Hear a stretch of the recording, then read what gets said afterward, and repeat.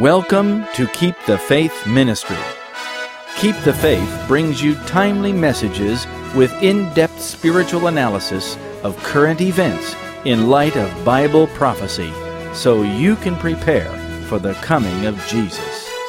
Listen to what the news won't tell you. Here is another important message for our times. This is Pastor Hal Mayer. Dear friends, welcome to Keep the Faith Ministry. Thank you for joining me today as we look into some of the key issues that we're facing in these last days. Our Heavenly Father wants us to understand our times and live in such a way as to reflect His glory and power in our lives. Today we're going to go back in history and consider what happened during a powerful and successful religious movement. We will commemorate the powerful Reformation of the 16th century that was led by Martin Luther, the monk of Wittenberg, that became the archenemy of Rome. He would, as some people like to say, turn over in his grave if he saw the effect of the ecumenical movement on his own church. In recent years, those who want to suggest that Luther's Reformation was really just a schism and that there was no real substance to the reforms he made have consistently besmirched Luther's name as just a disruptor.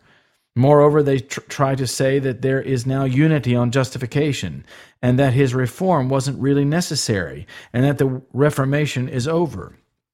In recent years, Martin Luther and his great work has been maligned and misrepresented by both the Catholic Church and formerly Protestant churches, including the Lutheran Church itself. They do not take into account the fact that it was Luther's Bible, translated into German from the Textus Receptus, that held the church separate from Rome for 500 years. They think it doesn't matter so much what Bible we read. Friends, the Bible is at the center of the issue. Which Bible are you going to believe? The corrupted Western Bibles from Catholic sources? Or are you going to believe the Reformation Bibles that come from the Textus Receptus, which was compiled from the purer Eastern sources? The real question in our day hangs on your loyalty to Scripture, just as it was in the days of Martin Luther. Before we begin, however, I just want to ask that you please invite at least one person to sign up for our monthly CDs. Give them the pink card in your packet, or show them how to sign up online. We need to get the message much farther afield, and this is a great way for you to help. Also, don't forget to order our Prophetic Secrets of the New World Order DVD set. This will help you prioritize your thinking so that the prophetic things in the news come alive.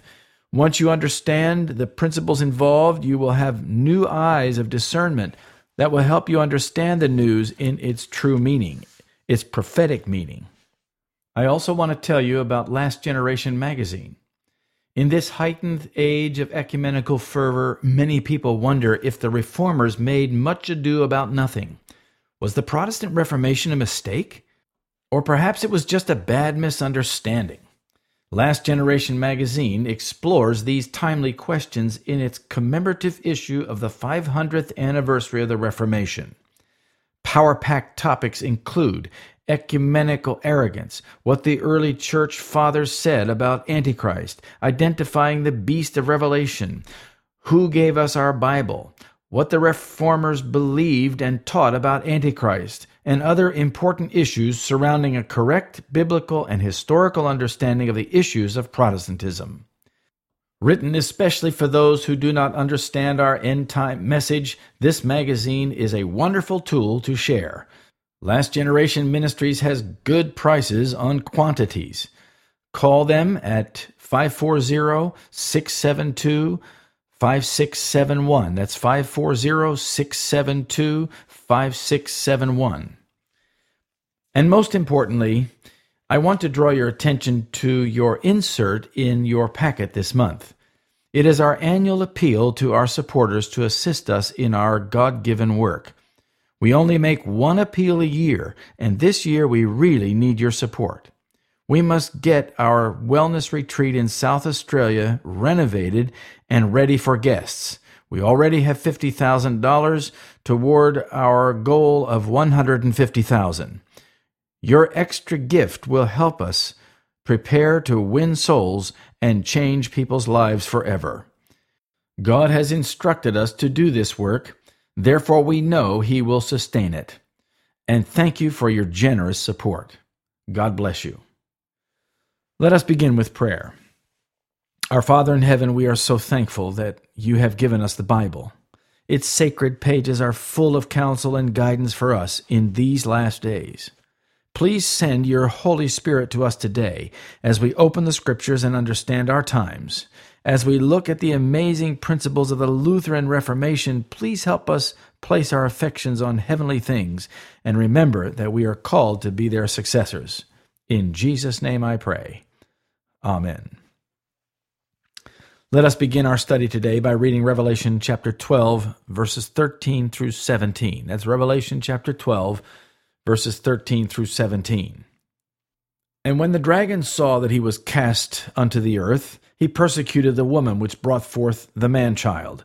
And to the woman were given 2 wings of a great eagle, that she might fly into the wilderness, into her place, where she is nourished for a time and times and half a time from the face of the serpent. And the serpent cast out of his mouth water as a flood after the woman, that he might cause her to be carried away of the flood. And the earth helped the woman, and the earth opened her mouth and swallowed up the flood, which the dragon cast out of his mouth. And the dragon was wroth with the woman, and went to make war with the remnant of her seed, which keep the commandments of God, and have the testimony of Jesus Christ. The church has always been under the careful eye of the Godhead. It is the object of their supreme regard. All 3 of them, Father, Son, and Holy Ghost, are involved in supporting the church. They have always nurtured and protected the church, even though the enemy hurls its persecutions and abuse at her. And now that church has only a remnant of faithful souls left. It is those who follow the Bible, keep the commandments of God, and have the testimony of Jesus, which is the spirit of prophecy. See Revelation 19:10. You cannot have the testimony of Jesus if you aren't following the Bible, for the Bible testifies of Jesus. After 1,000 years of darkness and ignorance throughout Roman Catholic Europe, the time had come for light to be shed upon the people and to break the power of Rome. Many of those who are members of once Protestant churches have forgotten their heritage and the importance of the principles of Bible interpretation that brought them into existence in the first place. They have also forgotten why their forefathers shed their blood. They have forgotten the suppression of the Scriptures the Catholic Church brought to society. Rome still places tradition above the Scripture and urges men to seek indulgences in the worship of Mary and blasphemous Mass, etc. They have turned a blind eye to Rome's modern popular style, and they have chosen the easy popular side. So let us first consider the key principles that led to Martin Luther's Reformation and how it affected the circumstances of Europe. We will also look at the role the Bible played in society and its effect on the minds of the common people. And lastly, we'll look at its impact on the 500th anniversary of the Reformation. Underlying the Reformation was the authority of the Bible. The Bible, or the Word of God, has been at the center of every conflict between truth and error since the very beginning. When Adam and Eve first sinned, the real issue was whether or not they were going to believe the Word of God. During the time of the patriarchs, the Word of God was the driving force in their relations, both domestic and in the communities in which they lived. In the time of Moses and the children of Israel in the wilderness, the central issue was the authority of the Word of God. Were they going to trust in that Word, or were they going to grumble and complain against God? The same is true during the time of Samuel and Saul. When Saul brought back all the spoils of the Amalekites, Samuel said, "Behold, to obey is better than sacrifice, and to hearken than the fat of rams." 1 Samuel 15:22. During New Testament times, the Word of God was still at the center of the conflicts. "Whether it be right in the sight of God to hearken unto you more than unto God, judge ye," said Peter and John. "For we cannot but speak the things which we have seen and heard." Acts 4:19 and 20. Paul's experience reveals the centrality of the Word of God too. He wrote to Timothy and said, "From a child thou hast known the Holy Scriptures, which are able to make thee wise unto salvation through faith which is in Christ Jesus.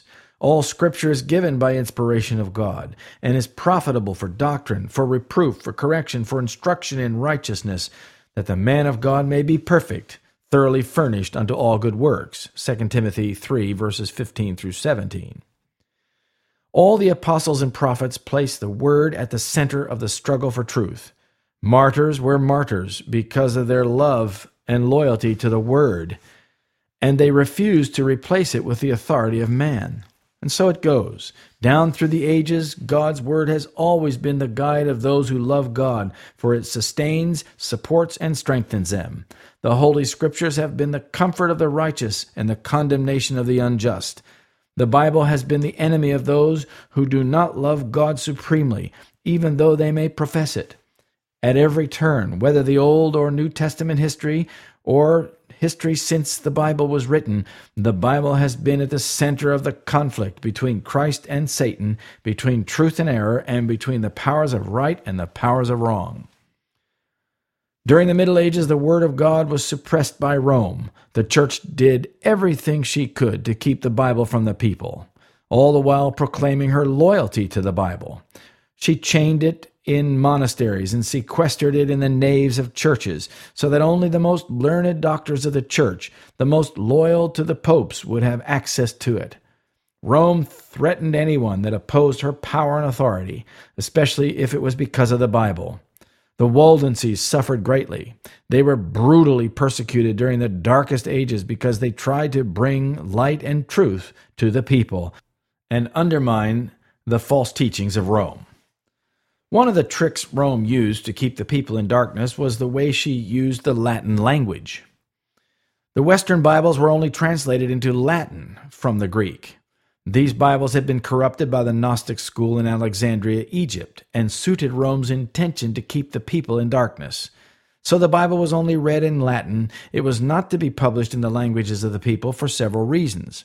First, the people could not understand it even if it was in their own language, Rome argued. They cannot read or write, mostly. Second, Rome taught that Latin was a holy language, and since the Scriptures were holy, they had to be read in Latin. Keeping the Bible in Latin, however, was also a powerful strategic move. They could then keep the people ignorant of the Scriptures and themselves unaccountable to the Bible or to the people. They could claim that they were the only ones who knew the Scriptures and that the people just had to trust them with the interpretation. This led to great abuses and wickedness.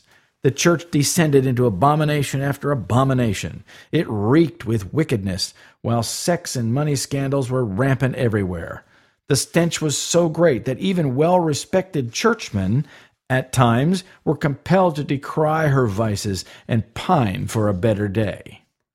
While ever the Bible was suppressed and was not to be read by the common man, the truth of God was hidden, and only a few who were somewhat enlightened by the faithful Waldenses understood that the church was in error. Speaking of the Waldenses, their main purpose was to give light and truth to the people, to expose the errors of Rome through the Word of God. Their aim was to turn the people to Christ, who is the Word of God. They would carry with them little portions of the Scripture, especially pointing out the way of salvation, as well as the errors of Rome, and would share them wherever and whenever they had opportunity with the benighted souls they encountered.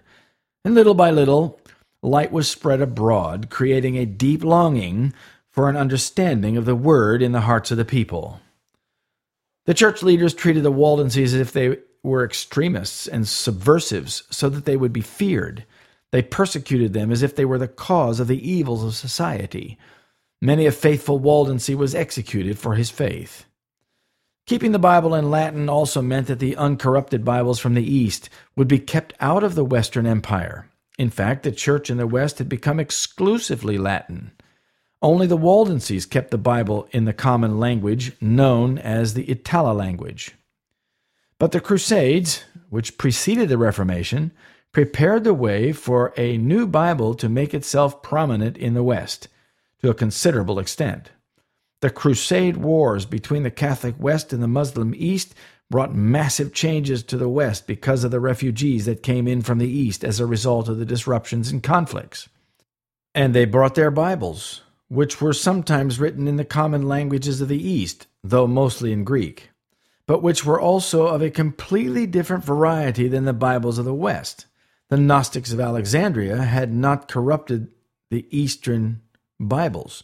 These were the Bibles that had descended from Lucien's work in Edessa. These were the Bibles that would be the formation and the foundation of the Reformation. Eventually, even under the noses of the ignorant priests, these Bibles made their way into the universities and churches of the West. But let us digress for a moment. Why were the Eastern Bibles so important to the West and to the Reformation? God was planning a major change in the West. That change could not have happened without a pure Bible. The Waldenses had shown the common people that they could not trust the priest to give them the truth, and that they could not trust the Latin Vulgate, and for good reason. It was not reliable to be the Word of God. God knew that the soon-coming reformers would need Bibles the people could trust, Bibles that weren't connected to the Roman Catholic Vulgate. God knew they needed the pure and vastly more accurate translations of the East. God used the Islamic crusaders to create turmoil and upheaval and thereby open up the East, which would then allow the Eastern Bibles to migrate into the West. Once that was accomplished, the time for the great Protestant Reformation had come. In this way, God used the Muslims to help him prepare to shake the Roman Catholic Church to its core. As I said, these Bibles were sourced from the Lucian texts, which later became known as the Textus Receptus, once compiled. Now it was possible that the ones God would appoint to lead the Reformation could now compare the two texts, East and West. Now they could see the corruptions in the Western manuscripts more easily and clearly. The Reformers knew that they could not build a true reform on the Western texts. In 14th century England, John Wycliffe had brought great light into England through his Bible translation from the Latin Vulgate into the English. But that was 200 years prior to Martin Luther, and that was all he had, and a lot had happened in the interim years. The Reformers knew they could not use Wycliffe's great work because the Reformation needed to go way beyond Wycliffe and way beyond Catholicism. The Latin Vulgate could not be its foundation. In fact, the Reformation Bibles were to open the way for the truth to grow and progress until the end of time.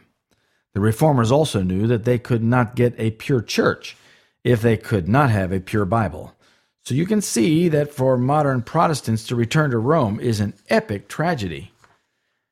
As the time for the Reformation drew near, Erasmus, the great scholar of Rotterdam, was very concerned about the corruptions in the church. He knew the church needed reform, but he would not allow his sterling reputation as a scholar be tarnished with allegations of heresy. So he set about to do a scholarly work that could certainly burnish his reputation among his colleagues. He set about to change the church from the top down. Of course, he didn't tell many people exactly what he was doing, but he compiled a compilation of the Eastern manuscripts in the New Testament, had it published, and handed it to the church leaders. It became known as the Textus Receptus, or the received text. His idea was that if they had a pure manuscript, the Pope and other church leaders who could understand Greek would then see for themselves that the church needed to be reformed and start the reform from the top down. The leaders saw no harm or threat in Erasmus' work and congratulated him on its completion. After all, it was in Greek, a language that was unfamiliar to the common people. But tragically, the expected Reformation never happened, and you can understand why. There were too many vested interests, too much power, too much politics, and virtually no motivation to change. Everything was going the way of the priests and nobles who supported them anyway, so why bother? When Martin Luther burst on the scene like a thunderbolt, Europe was ready for him. Word of his 95 Theses against the sale of indulgences spread throughout the empire very quickly. In a matter of 2 weeks, all of Germany knew about it, and in a matter of 2 months, all of Europe had heard of the monk who had rocked Peter's boat.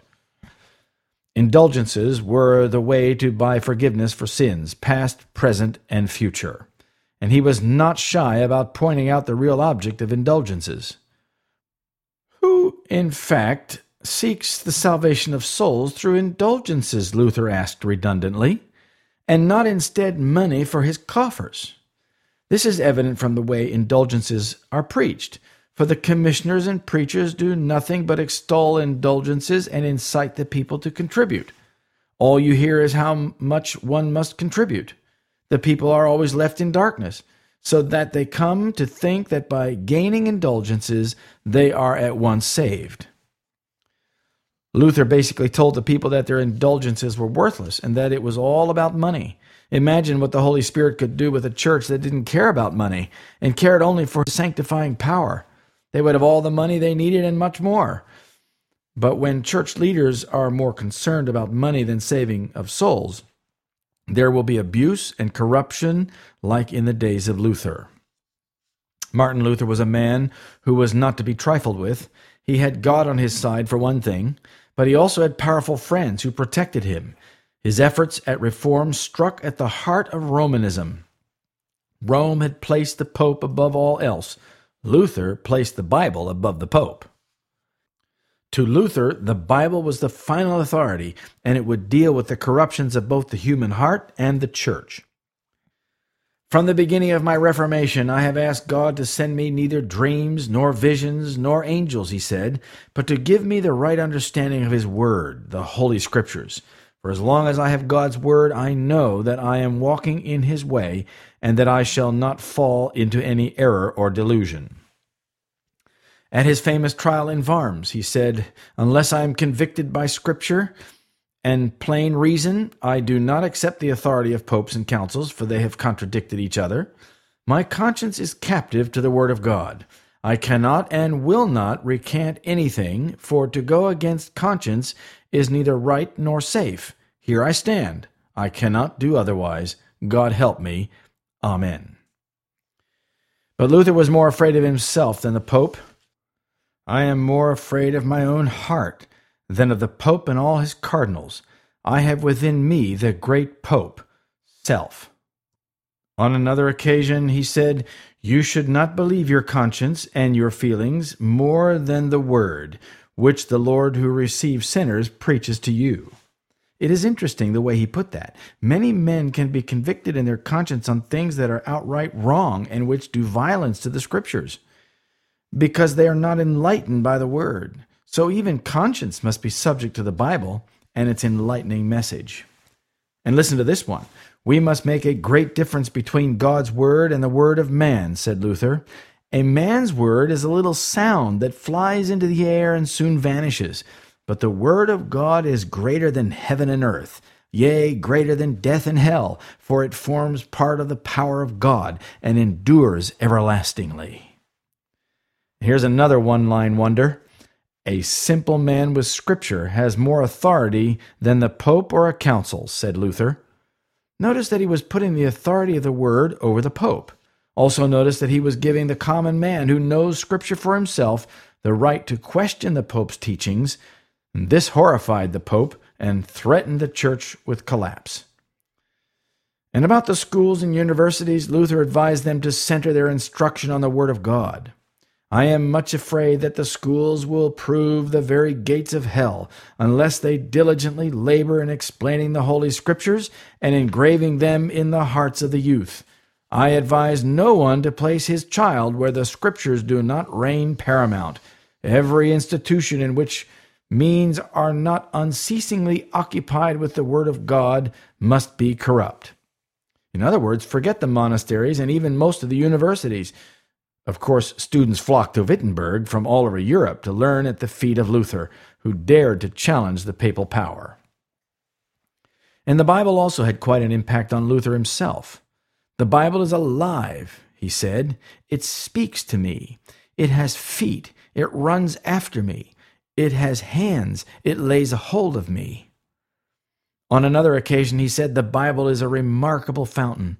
The more one draws and drinks of it, the more it stimulates thirst." I've experienced it in my life. Have you? The Bible is boring to those who do not spend time with it, but it comes alive to those who discipline themselves to study it, and they want more and more and more. Once we are captured by the Word, we can say like Luther, "My conscience is captive to the Word of God." Luther understood that the Bible is the voice of God. He also knew that the only way to a godly life was to study the Bible. "Let the man who would hear God speak read the Holy Scriptures," he said. That's true today, too, isn't it? Luther understood that the Bible is directly connected to salvation because it reveals the cross. No man understands the Scriptures, he said, unless he be acquainted with the cross. Again he said, can he who understands not God's word understand God's work? How can we understand the high principles of salvation unless we read and study the Bible? That's the only source of a true understanding of how God works to save us. It is the only way we can learn how to cooperate with the divine agencies engaged in our salvation. The Bible is the proper book for men, Luther said. There the truth is distinguished from error far more clearly than anywhere else, and one finds something new in it every day. For 28 years since I became a doctor, I have now constantly read and preached the Bible, and yet I have not exhausted it, but find something new in it every day. And concerning the impact of Luther's work, he said, I did nothing. The Word did everything. And how very true. The Word does everything God says to do. If we do it, it is His Word that actually accomplishes it. We just cooperate with the Word. I've found in my ministry that when I demonstrate that I am willing to do what God says, He brings it to pass. I work like crazy, but it is not that I accomplish it. It is God. And when it comes to trusting God and His Word, Luther was full of advice. The sin underneath all our sins, he said, is to trust the lie of the serpent that we cannot trust the love and grace of Christ and must take matters into our own hands. Oh, how true that is. The essence of salvation is to learn not to take matters into our own hands, but to let God deal with every problem we face. On wisdom, he said, science gives man knowledge, which is power. Religion gives man wisdom, which is control. And if you want true self-control, you must experience the Bible, my friends.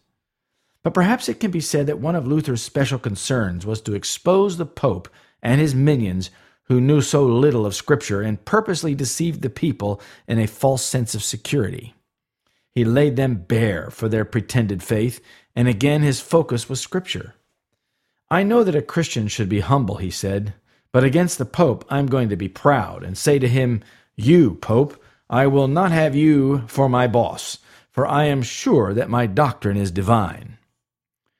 Oh, how great and glorious a thing it is to have before one the Word of God. With that we may at all times feel joyous and secure. We need never be in want of consolation, for we see before us in all its brightness the pure and right way, Luther said. I never thought the world had been so wicked when the gospel began, as now I see it is, he said. I rather hope that every one would have leaped for joy to have found himself freed from the filth of the Pope, from his lamentable molestations of poor troubled consciences, and that through Christ they would by faith obtain the celestial treasure that they sought after before, with such vast cost and labor, though in vain. And especially I thought the bishops and universities would with joy of heart have received the true doctrines, but I have been lamentably deceived. But he said, a simple layman, armed with the Scripture, is greater than the mightiest pope without it. Luther had biting words, however, for those pretended lords. As for the signs of your peculiar priesthood, he said, for we know it would be quite easy to shave, anoint, and clothe in a long robe even a pig or a block of wood. And with powerful sarcasm, Luther cut down the proud ruler with words like these, for you are an excellent person, as skillful, clever, and versed in Holy Scripture as a cow on a walnut tree or a sow on a harp. After the devil himself, he said in another place, there is no worse folk than the Pope and his followers. And here's another. The Pope is a mere tormentor of conscience. The assembly of his greased and religious crew in praying was altogether like the croaking of frogs, which edified nothing at all. And another. Ambition begat simony. Simony begat the Pope and his brethren about the time of the Babylonian captivity. And to his obedience to the Pope, Luther said, personally, I declare that I owe the Pope no other obedience than that to Antichrist. My dear Pope, he said, I will kiss your feet and acknowledge you as supreme bishop if you will worship my Christ and grant that through his death and resurrection, not through keeping of your traditions, we have forgiveness of sins and life eternal. Now think about this. Tony Palmer said there is no difference now between the Reformers and the Catholic Church. Back then there was a great difference, and Luther made it very clear. Is there no difference today because the Catholic Church has changed? No. It is because the descendants of the Reformers have changed and joined with Rome in their ecumenical insecurities. The fact that Protestants have changed does not change the truth of Luther's words. They're actually still true today. Popes made a science of telling half-truths as if they were the whole truth. So Luther responded, "You are not only responsible for what you say, but also for what you do not say." But Luther was burdened for the souls of the people, so deceived by the priests. He has many suggestions about how to live a godly life. The whole being of any Christian is faith and love, he said. Faith brings the person to God. Love brings the person to people. And how true that is. If these two principles were lived today, how much good would they do? God does not need your good works, he said, but your neighbor does. And on how to get things done, he said, pray like it all depends on God. Then when you're done, go work like it all depends on you. In other words, faith acts on God's promises and God fulfills them. But it all depends on you and I acting in faith on those promises. And trusting God, Luther said, I have held many things in my hands, and I have lost them all, but whatever I have placed in God's hands, I still possess. And on the daily experience of the gospel of Jesus, he wrote, we need to hear the gospel every day, because we forget it every day. I really like the powerful language Luther uses to address the problems of his day. It is simple. He speaks pointedly to the heart of the matter. The popes tend to ramble on with long sentences and convoluted speech with academic language that is unfamiliar to the common man. They do not speak to the heart. They beat the same drum over and over again. Even modern popes do this. Yet, amazingly, people accept it because the pope said so. Luther, on the other hand, was crisp, forthright, and appealed to the heart. This galvanized the people in his support. I'll trust in God's unchanging word till soul and body sever. For though all things shall pass away, his word shall stand forever, Luther wrote.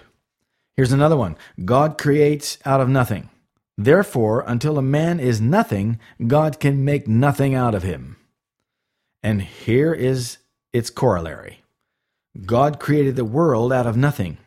And so long as we are nothing, he can make something out of us. Don't you just love Luther's way of speaking? On sacrifice for the sake of Christ, Luther said, a religion that gives nothing, costs nothing, and suffers nothing is worth nothing. And the Reformers and their followers had to suffer much indeed.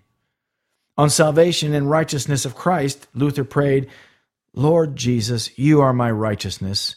I am your sin. You took on what was mine, yet set on me what was yours. You became what you were not, that I might become what I was not. Doesn't that sound like a familiar statement from Desire of Ages, page 25?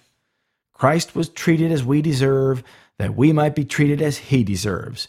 He was condemned for our sins in which he had no share, that we might be justified by his righteousness in which we had no share. He suffered the death which was ours, that we might receive the life which was his. With his stripes we are healed.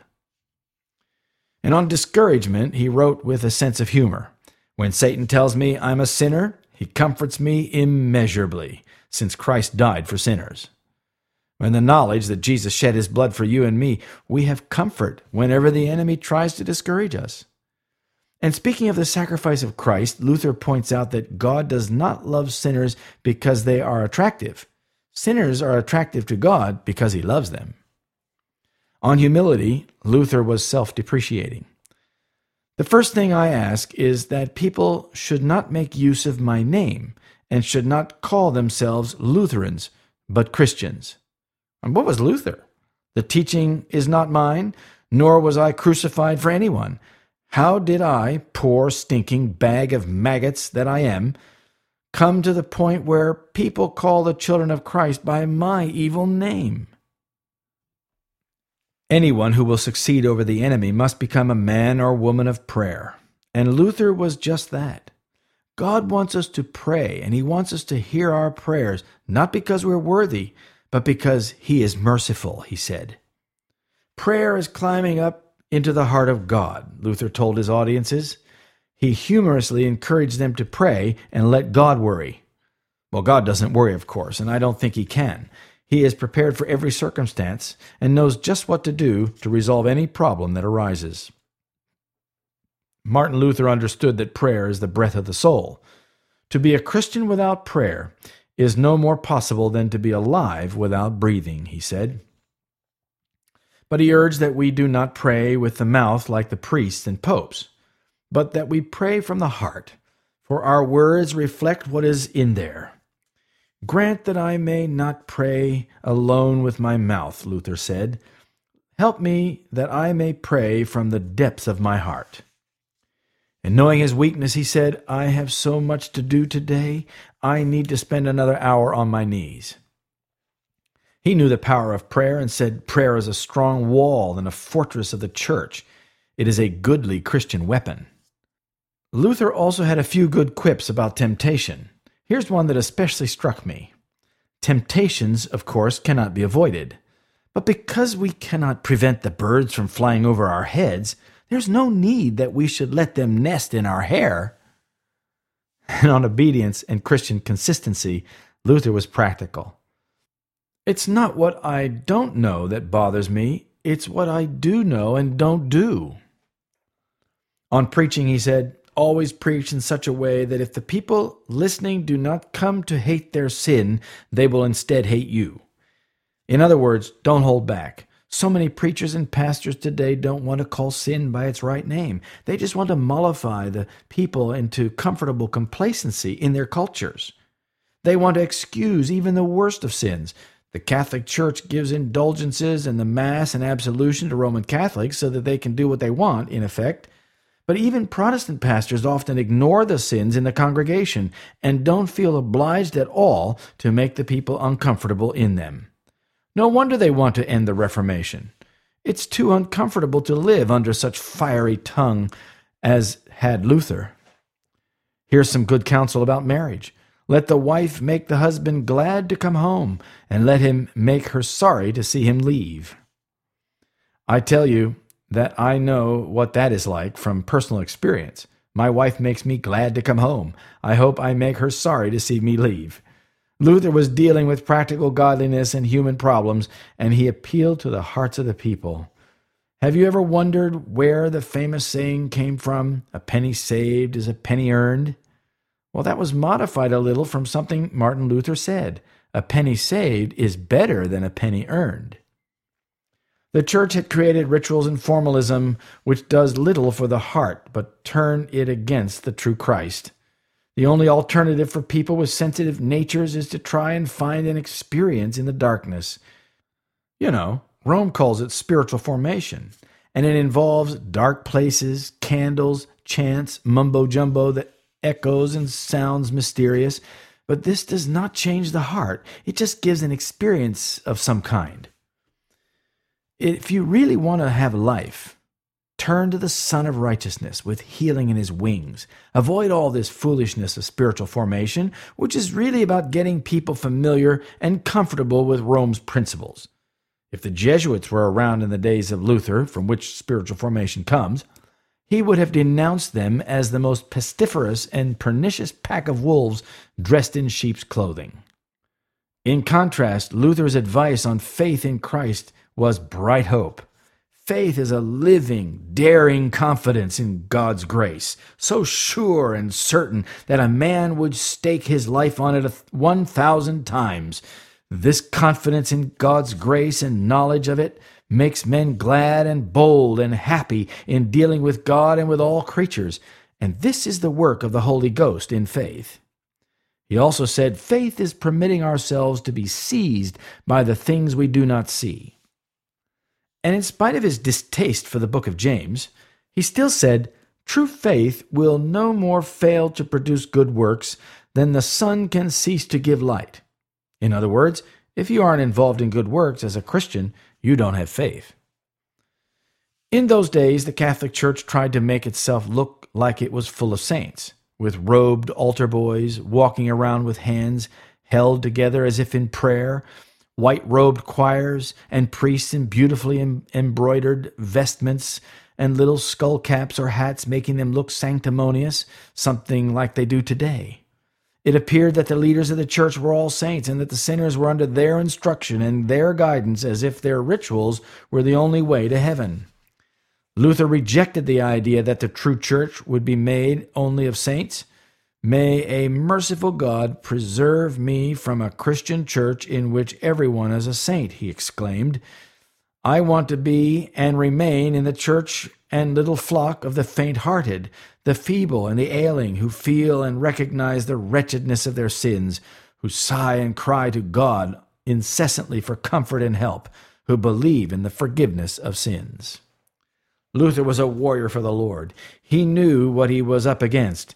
He knew that the whole juggernaut of Catholicism would come after him and destroy him if they could.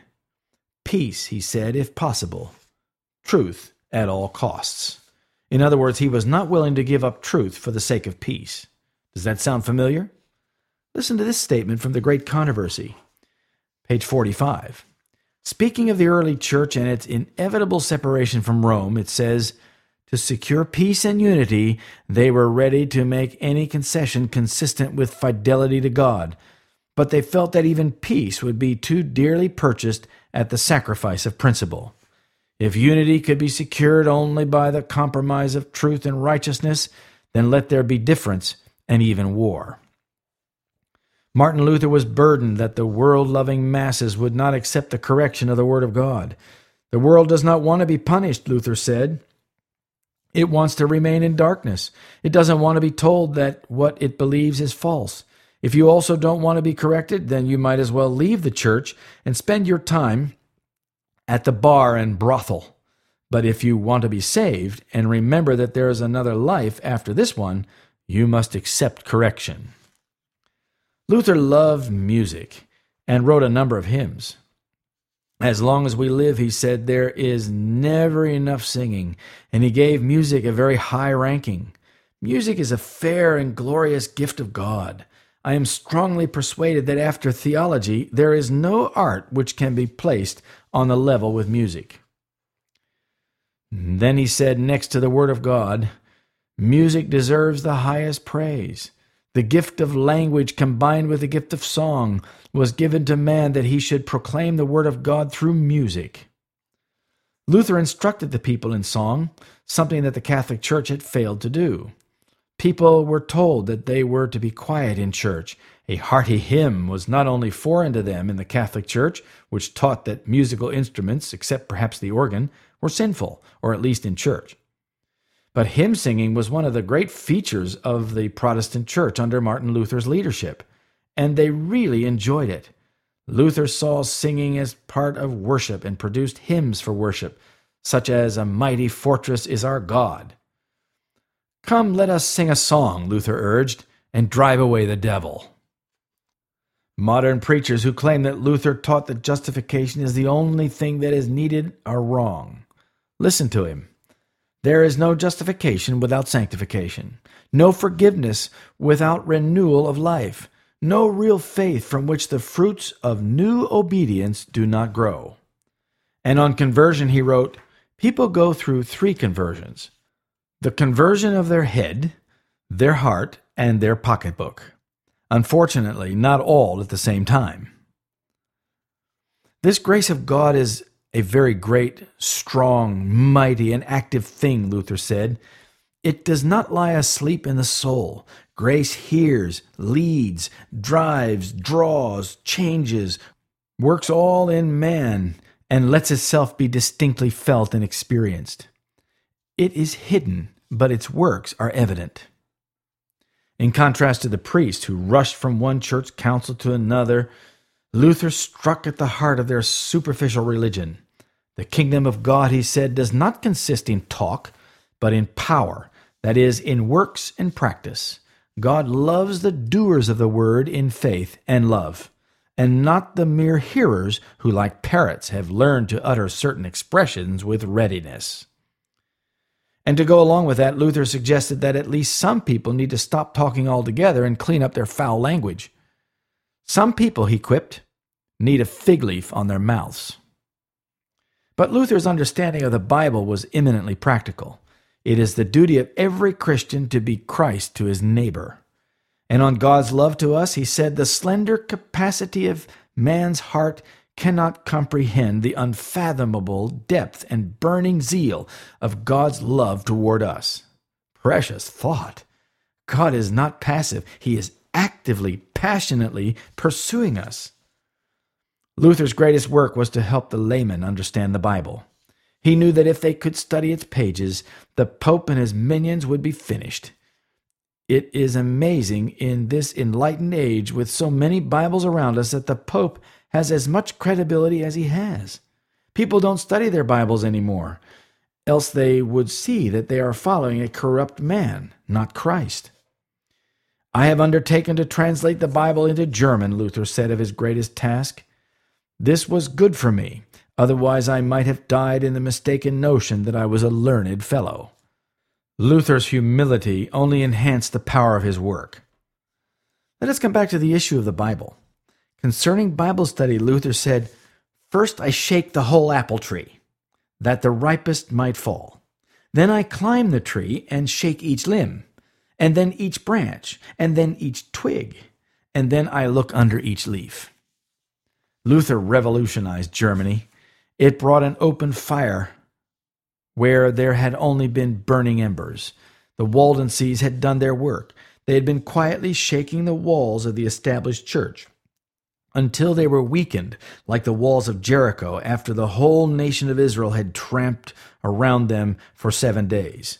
Now God needed bold, open, public men whose trumpet witness would shatter those theological strongholds and towers and bring them tumbling down. Luther's reform in Germany sparked reform in other lands.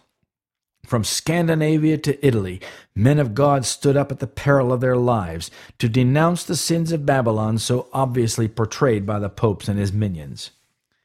And today, my friends, we're facing the end of the Protestant era. America was founded on Protestant principles, but today the ecumenical movement has undermined those principles so that evangelicals see no danger. They have united with Rome as if Rome is their mother. They see only the desire to compromise their truth for the sake of unity. This is not the spirit of Martin Luther.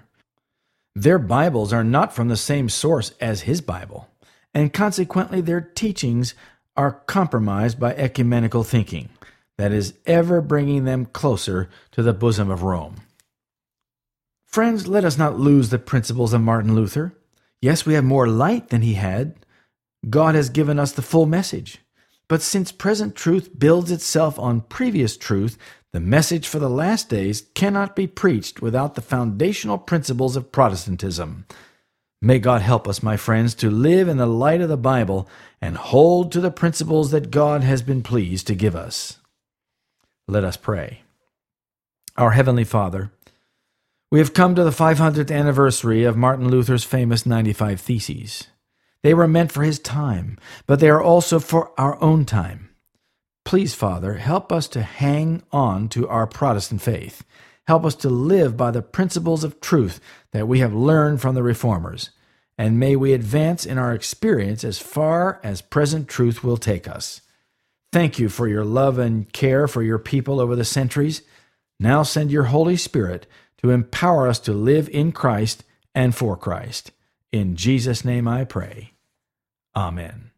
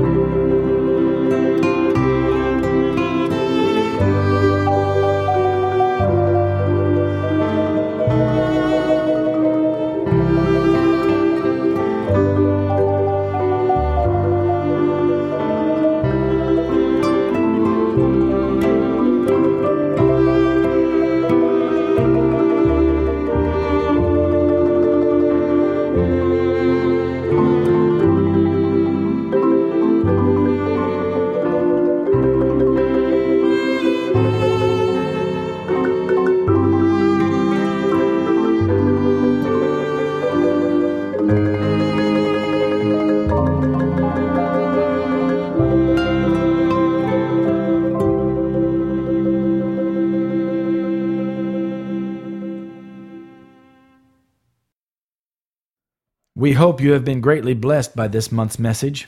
Your prayers and gifts mean much to us. Thank you so much for your support.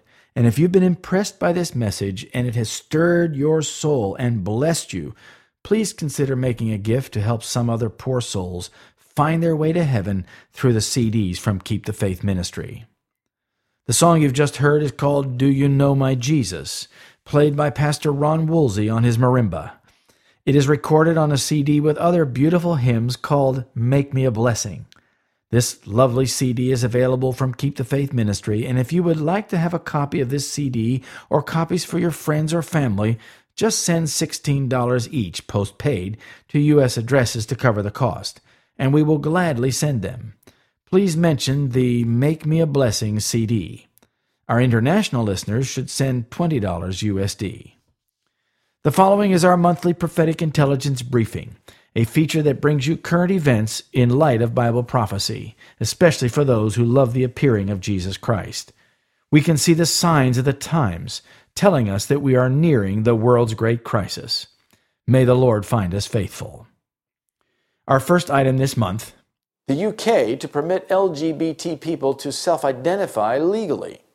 The government of the United Kingdom is planning to reform gender identity rules to make it easier for people to choose their own gender in law. Under plans being considered by ministers, adults will be able to change their birth certificates at will without a doctor's diagnosis, while non-binary gender people will be able to record their gender as X. The Gender Recognition Bill will have language to this effect added to it.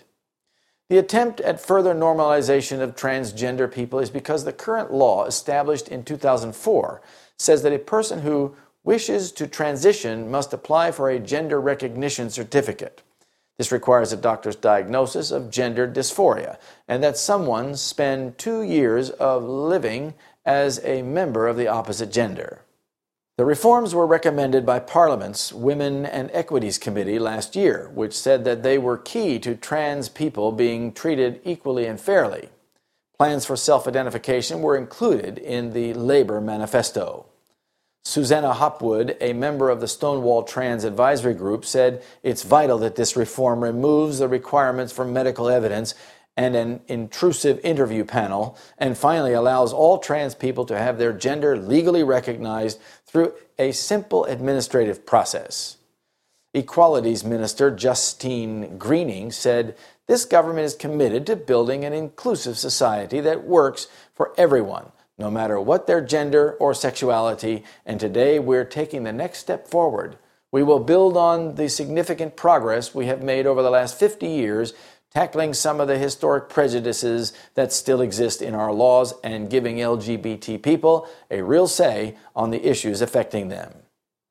The end-time prophecy of the Bible predicting the push for LGBT equality and recognition has reached a new level of fulfillment. Likewise also, as it was in the days of Lot, Luke 17:28. Next, Cardinal says separation of church and state doesn't work. One of Pope Francis' closest advisors has said a strict separation of church and state will never work, and has appealed for greater cooperation between the two going forward. Speaking to journalists in Limerick, Ireland, Cardinal Christoph Schönborn of Vienna, one of Pope Francis' closest advisors, said that in Austria, church-state relations had benefited from dialogue. The Cardinal is one of Pope Francis' Special Advisory Council of 9. He was in Ireland for a conference on families, the first in the build-up to the World Meeting of Families in August of 2018. After the drama of National Socialism and World War II, Austria sought to foster a free church in a free state, where the state was free and the church was free, he explained. The model of strict separation has never worked, and the model of confusing state, religion, and politics has always been very problematic, he said. We do not want confusion between politics and religion, he added. Jesus said, "Render unto Caesar the things which are Caesar's, and unto God the things that are God's," Matthew 22:21, effectively separating church and state. The dignitaries of church and state will unite to bribe, persuade, or compel all classes to honor the Sunday. The lack of divine authority will be supplied by oppressive enactments. Political corruption is destroying love of justice and regard for truth, And even in free America, rulers and legislators, in order to secure public favor, will yield to the popular demand for a law enforcing Sunday observance. Liberty of conscience, which has cost so great a sacrifice, will no longer be respected. In the soon coming conflict, we shall see exemplified the prophet's words, "The dragon was wroth with the woman and went to make war with the remnant of her seed, which keep the commandments of God and have the testimony of Jesus Christ." Revelation 12:17. That's the Great Controversy, page 592. Next, the world is less stable than you think. Being leery of threat inflation can be a good thing, but the last days are going to be filled with the worst threats our planet has ever seen. Because the United States is so strong and in such a favorable geopolitical location, elites, commentators, and policymakers have to exaggerate the threats to justify bigger military spending and to convince the public to keep meddling in the far-flung corners of the earth. While some exaggeration may exist, it is prudent to consider what Jesus said would come upon the world in the last days. When Jesus said there would be strife in the last days, he wasn't kidding. Think about the destruction of Jerusalem and the French Revolution combined on a global scale. Both events are described as prophetic types of the last days. See Desire of Ages, page 631, Patriarchs and Prophets, page 166, and Education, page 228. And at the moment, genuine concern is warranted.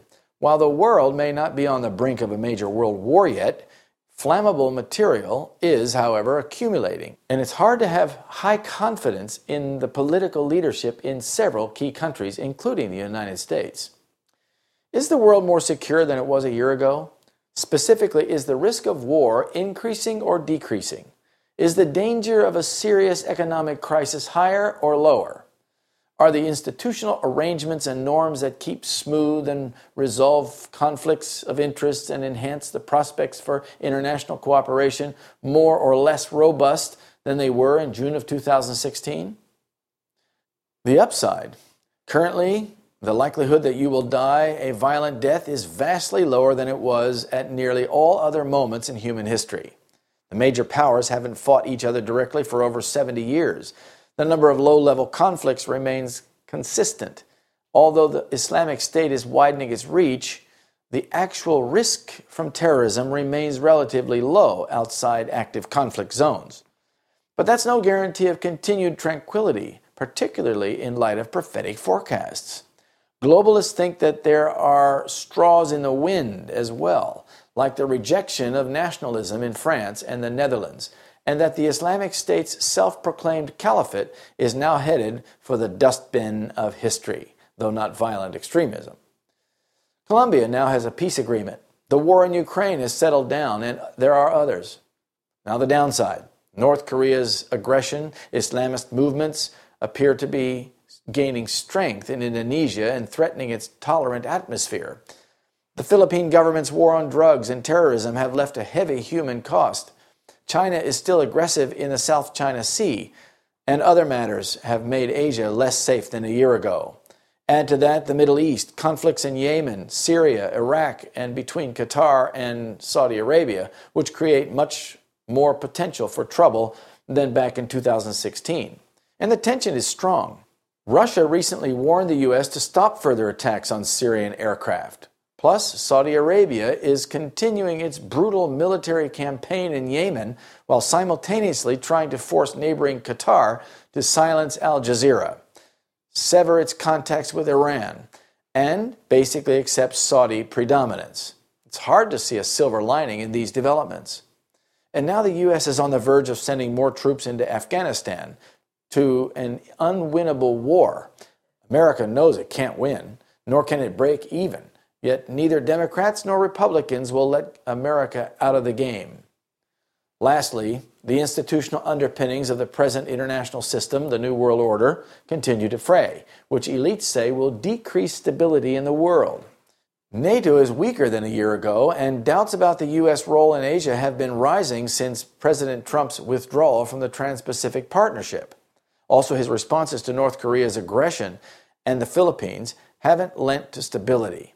Without America's help, Germany wants Europe to chart its own course. And Canada's foreign minister says international relationships that had seemed immutable for 70 years are being called into question, adding that America's decisions are forcing Canada to set our own clear and sovereign course. And the ugly side, the United Kingdom is in political disarray. France has gone from one leader to the next, changing its geopolitical direction each time. Italy hasn't had effective political leadership for a very long time. Recep Erdogan in Turkey has consolidated power, but is not good at running the country. Incompetent and grossly scandalized and tainted rulers have led Brazil, Afghanistan, Poland, and throughout the Middle East. And now the United States has its own political challenges. For instance, Mr. Trump is apparently trying to gut the State Department of its diplomatic assets, which doesn't bode well in an erratic and unpredictable world. The result is looking like the worst of both worlds. The U.S. is still engaged in most of the world's trouble spots, but the ship of state is now being steered by a novice, Jared Kushner, which suggests more instability to come. Ere long, we shall understand what that night means. The Spirit of God is being grieved away from the earth. The nations are angry with one another. Widespread preparations are being made for war. The night is at hand. Let the church arouse and go forth to do her appointed work. Every believer, educated or uneducated, can bear the message. Testimonies for the Church, Volume 9, page 26. Next, violence in Charlottesville. Has the Civil War begun? Chaos and violence erupted in Charlottesville, Virginia, after hundreds of white nationalists, neo-Nazis, and Ku Klux Klan members staged what they described as their largest rally in decades to take America back. Counter-protesters clashed with them in the streets, which led to deadly violence as one 32-year-old woman was killed and 19 others injured when a car plowed deliberately into a crowd of people.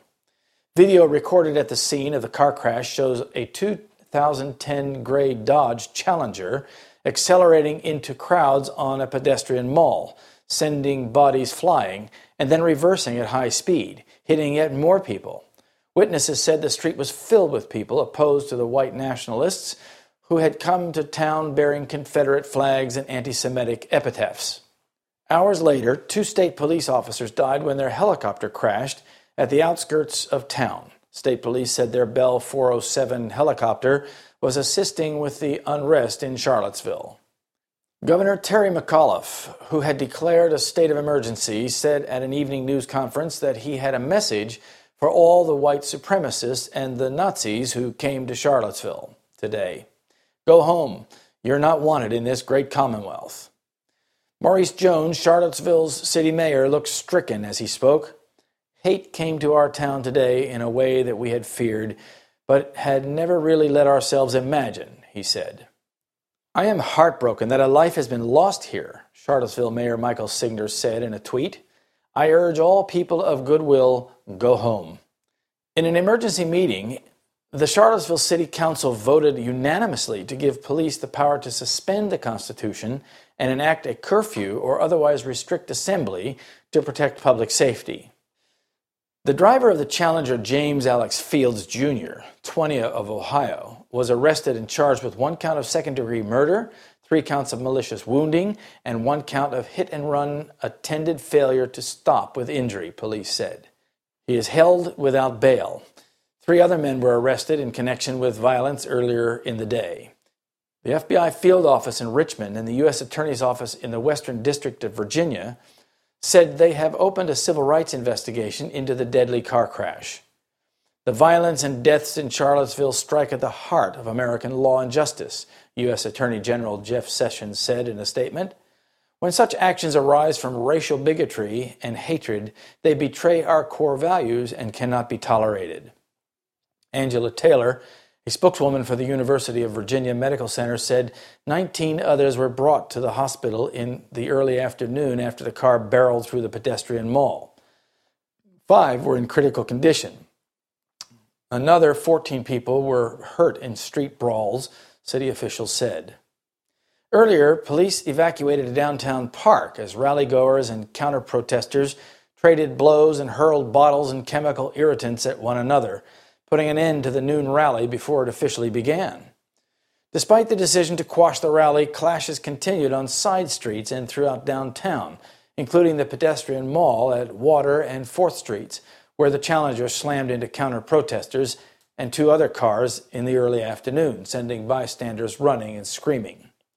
Elected leaders in Virginia and elsewhere urged peace, blasting the white supremacist views on display in Charlottesville as ugly.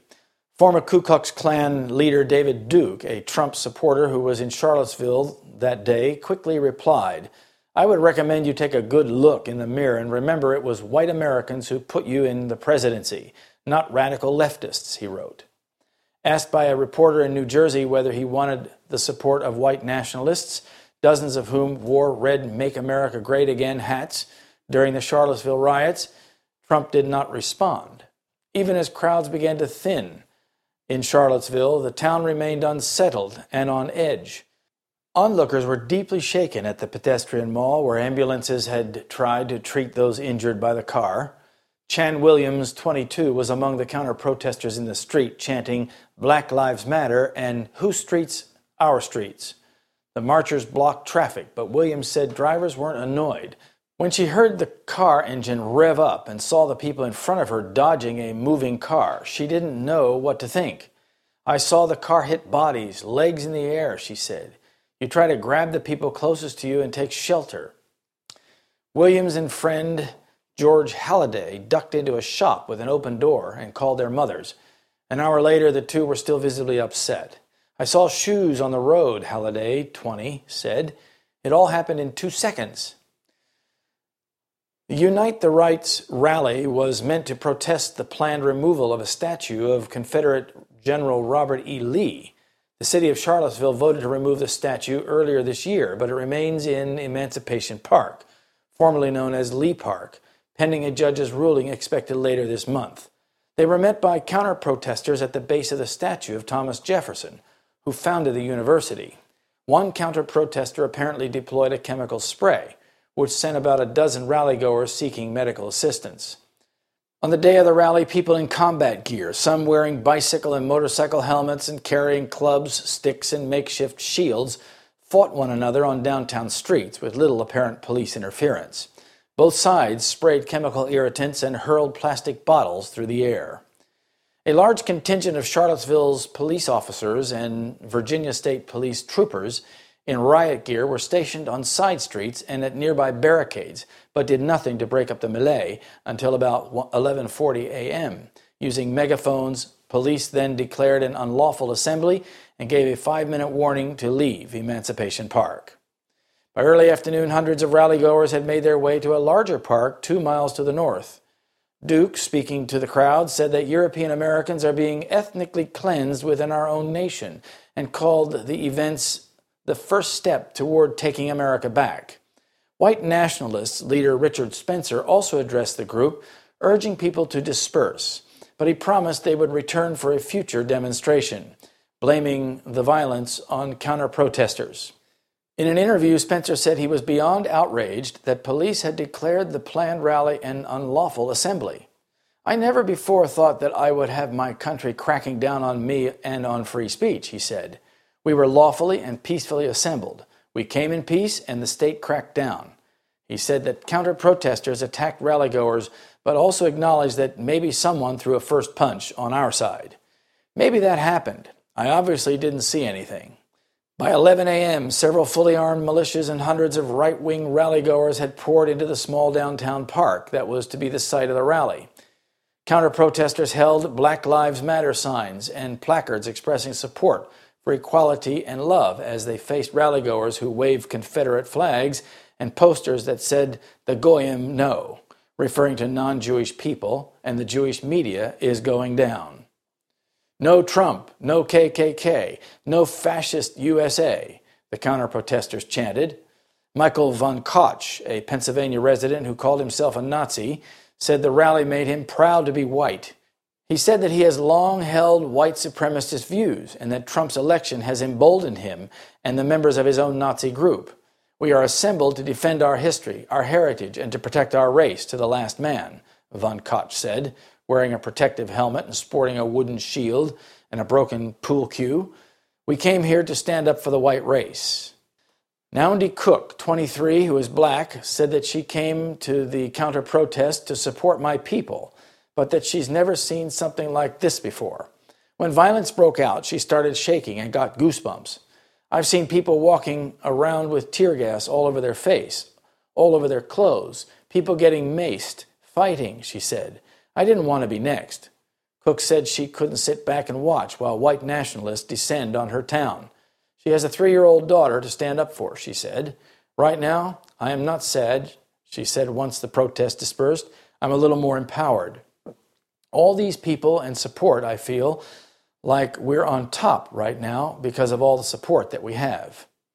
America is on the brink of civil war with political and racial elements, and the earth was filled with violence. Genesis 6, verse 11. And as it was in the days of Noah, so shall it be also in the days of the Son of Man. Luke 17, 26. Next, India to become cashless by 2020. Amid the big push for digital transactions post-demonetization, NITI Aayog CEO Amitabh Kant said cards, ATMs, and point-of-sale or POS machines would become redundant in the country by 2020. India is in the midst of a huge disruption in the world of both financial technology and in terms of social innovation. There is huge innovation, and this disruption will enable India to leapfrog, he said. And by 2020, my view is that in the next 2.5 years, India will make all its debit cards, credit cards, all ATM machines, all POS machines totally irrelevant. Kant, who was speaking at a session of Pravasi Bharatiya Divas 2017, a 3-day mega event, said, payment cards will all become redundant in India, and India will make this jump because every Indian will be doing his transaction just by using his thumb in 30 seconds.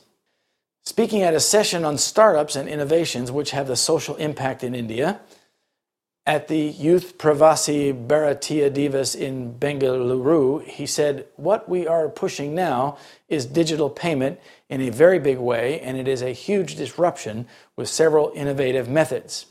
India has created a back end in terms of biometric, which will enable India, he said, highlighting recently launched BHIM app and the Aadhaar-enabled payment system initiatives, pointing out that India is the only country with 1 billion mobile and mobile biometric. Kant also noted that India is largely a cash-driven economy. Pointing out that only 2 to 2.5% of Indians pay taxes, Kant said it is impossible for India to become a $10 trillion economy like this. $2 trillion is a formal economy, and another $1 trillion is an informal black economy. It is not possible for India to grow. So you need to convert from the non-formal economy to the formal economy. That's what the effort is.